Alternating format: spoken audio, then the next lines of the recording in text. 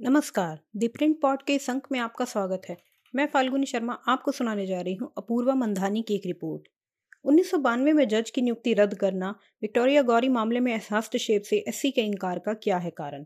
अपूर्वा अपनी रिपोर्ट में लिखती हैं, पिछले हफ्ते सुप्रीम कोर्ट में एल विक्टोरिया गौरी की मद्रास हाईकोर्ट के अतिरिक्त न्यायाधीश के रूप में नियुक्ति पर अभूतपूर्व विवाद देखने को मिला। सुप्रीम कोर्ट कोलेजियम ने 17 जनवरी को गौरी को हाईकोर्ट में प्रोन्नत करने की सिफारिश की थी, लेकिन उनकी नियुक्ति तब विवादास्पद बन गई जब मद्रास हाईकोर्ट के वकीलों ने उन पर ईसाइयों और मुसलमानों के खिलाफ नफरती भाषण देने का आरोप लगाते हुए भारत के मुख्य न्यायाधीश डी.वाई. चंद्रचूड़ से सिफारिश को वापस लेने की मांग की। इसके बाद सुप्रीम कोर्ट में 2 याचिकाएं दायर की गई। इनमें से एक सीनियर एडवोकेट आर वेगई ने दायर की थी, जिसमें उनकी पदोन्नति की सिफारिश को चुनौती दी गई थी। गौरी की नियुक्ति की सूचना सोमवार को दी गई और सुप्रीम कोर्ट ने मंगलवार को नियुक्ति में हस्तक्षेप करने से यह कहते हुए इनकार कर दिया कि एक उम्मीदवार की राजनीतिक संबद्धता या उनके विचारों की सार्वजनिक अभिव्यक्ति न्यायाधीश के रूप में उनके काम को प्रभावित नहीं करती। अदालत की ओर से याचिकाओं को खारिज करने के विस्तृत कारणों को शुक्रवार को सार्वजनिक किया गया और गौरी ने मंगलवार को मद्रास हाईकोर्ट के एक अतिरिक्त न्यायाधीश के रूप में शपथ ली। हालांकि ऐसा पहली बार नहीं है कि किसी जज की नियुक्ति को सुप्रीम कोर्ट में चुनौती दी गई हो। 1992 में भी कुछ इस तरह का मामला सामने आया था, लेकिन तब शीर्ष अदालत ने गुवाहाटी हाईकोर्ट में न्यायाधीश के रूप में शपथ लेने से पहले के.एन. श्रीवास्तव की नियुक्ति को रद्द कर दिया था। गौरी के मामले में याचिकाकर्ताओं ने उनकी नियुक्ति को चुनौती देने के लिए 1992 के इस मामले का हवाला दिया। सुप्रीम कोर्ट ने 1992 में जज की नियुक्ति को रद्द क्यों किया, जबकि विक्टोरिया गौरी के मामले में ऐसा करने से इनकार कर दिया। इन दोनों के फैसलों के पीछे क्या कारण रहे, द प्रिंट इस पर एक नजर डाल रहा है। 1992 का मामला गुवाहाटी हाईकोर्ट के न्यायाधीश के रूप में के.एन. श्रीवास्तव की नियुक्ति के विवाद से जुड़ा था। राष्ट्रपति ने 15 अक्टूबर 1991 को श्रीवास्तव की नियुक्ति को अधिसूचित कर दिया था, लेकिन उन्होंने तब तक न्यायाधीश के रूप में शपथ नहीं ली थी। अदालत के सामने सवाल यह था कि क्या उनकी नियुक्ति संविधान के अनुच्छेद 217 का उल्लंघन करेगी, जो उच्च न्यायालयों में न्यायाधीश की नियुक्ति की बात करता है और उनकी नियुक्ति के लिए पात्रता मानदंड सूचीबद्ध करता है। अन्य बातों के अलावा यह प्रावधान कहता है कि एक व्यक्ति हाईकोर्ट के न्यायाधीश के रूप में नियुक्त होने के योग्य तभी होगा जब उसने कम से कम 10 सालों के लिए भारत में न्यायिक कार्यालय का कार्यभार संभाला हो या कम से कम 10 सालों के लिए हाईकोर्ट के वकील के रूप में अभ्यास किया हो। एक वकील ने श्रीवास्तव की नियुक्ति को गुवाहाटी हाईकोर्ट में चुनौती दी थी और इस याचिका को फिर सुप्रीम कोर्ट में स्थानांतरित किया गया था।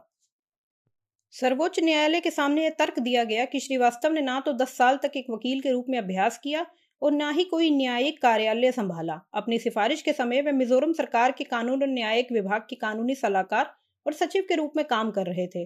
श्रीवास्तव के खिलाफ भी भ्रष्टाचार के आरोप लगे थे, लेकिन सुप्रीम कोर्ट ने अपने फैसले को हाईकोर्ट में नियुक्ति के लिए उनकी पात्रता के मुद्दे तक सीमित कर दिया।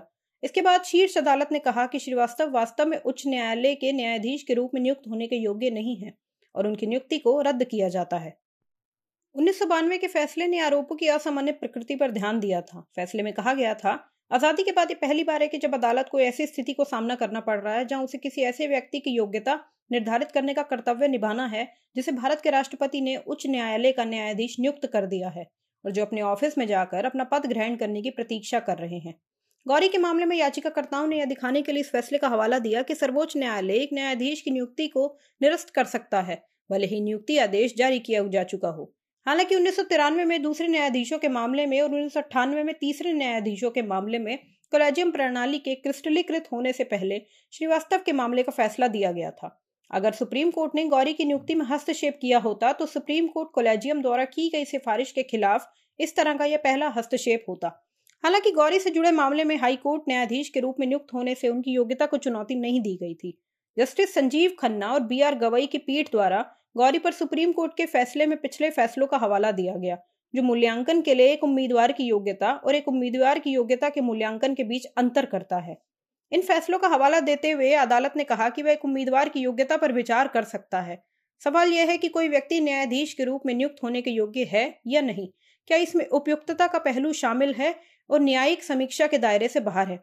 गौरी के मामले में चिंताएं उनकी उपयुक्तता से संबंधित थी, न कि उनकी योग्यता से। सर्वोच्च न्यायालय ने तब बताया कि 1992 का फैसला एक ऐसे व्यक्ति की पात्रता से संबंधित मामले में पारित किया गया था जिसे उच्च न्यायालय के न्यायाधीश के रूप में नियुक्ति का अधिपत्र जारी किया गया था, लेकिन जो उच्च न्यायालय के न्यायाधीश के रूप में नियुक्त होने के योग्य नहीं था।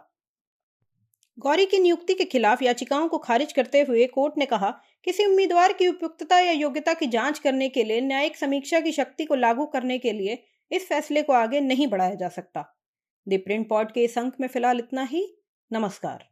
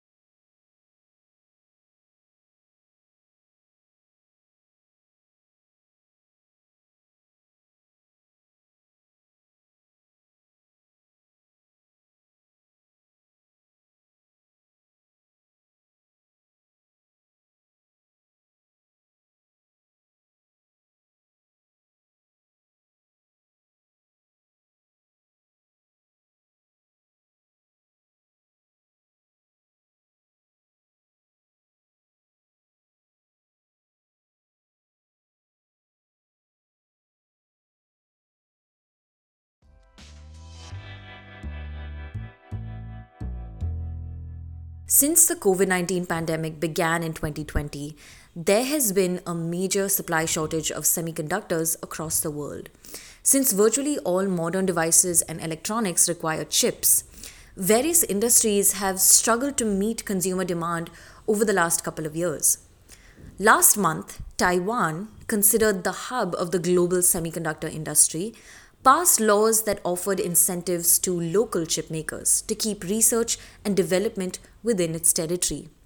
This came 6 months after the US passed its CHIPS Act that allocated over $50 billion of funding to advance chip manufacturing.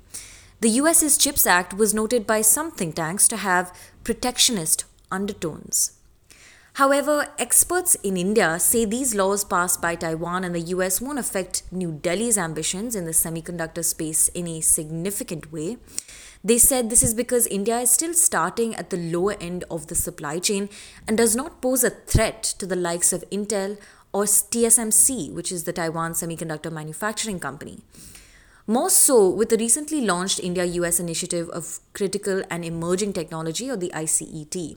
The US has offered explicit support to India to help it build a semiconductor production ecosystem. Speaking to the print, K. Krishnamurthy, CEO and President of industry body India Electronics and Semiconductor Association, or the IESA, argued that the US and Taiwan's CHIPS Acts shouldn't be viewed as protectionist, but rather as to ensure that supply chains aren't as susceptible to disruption as they proved to be during the COVID-19 pandemic. Experts like Pranay Kotestane, chair of the High-Tech Geopolitics program at the Takshashila Institution, argued that such laws from Taiwan and the US seek to protect the most advanced technologies, which doesn't necessarily apply to India. According to Kotestane, India's strength is in chip design and potentially in chip assembly at the moment. He told the print, with initiatives like ICET, the US has expressed explicit support for development of a semiconductor design, manufacturing, and fabrication ecosystem in India. As far as India's CHIPS plans go, the Union Cabinet approved the Semicon India program with an outlay of approximately $10 billion in December 2021. India doesn't have any semiconductor fabrication plants which manufacture chips, but has been wooing foreign chip makers to help out. Last May, an international semiconductor consortium, or the ISMC, run by Abu Dhabi-based Next Orbit Ventures and Israel-based Tower Semiconductor, announced it will be investing $3 billion to set up a chip-making plant in India. Reports also indicate that US-based Micron Technology Inc. and the Gujarat government are close to making a $10 billion deal in manufacturing facilities in the state. This is Pia Krishnamurthy, Principal Correspondent with the print covering foreign affairs and trade. Thanks for listening.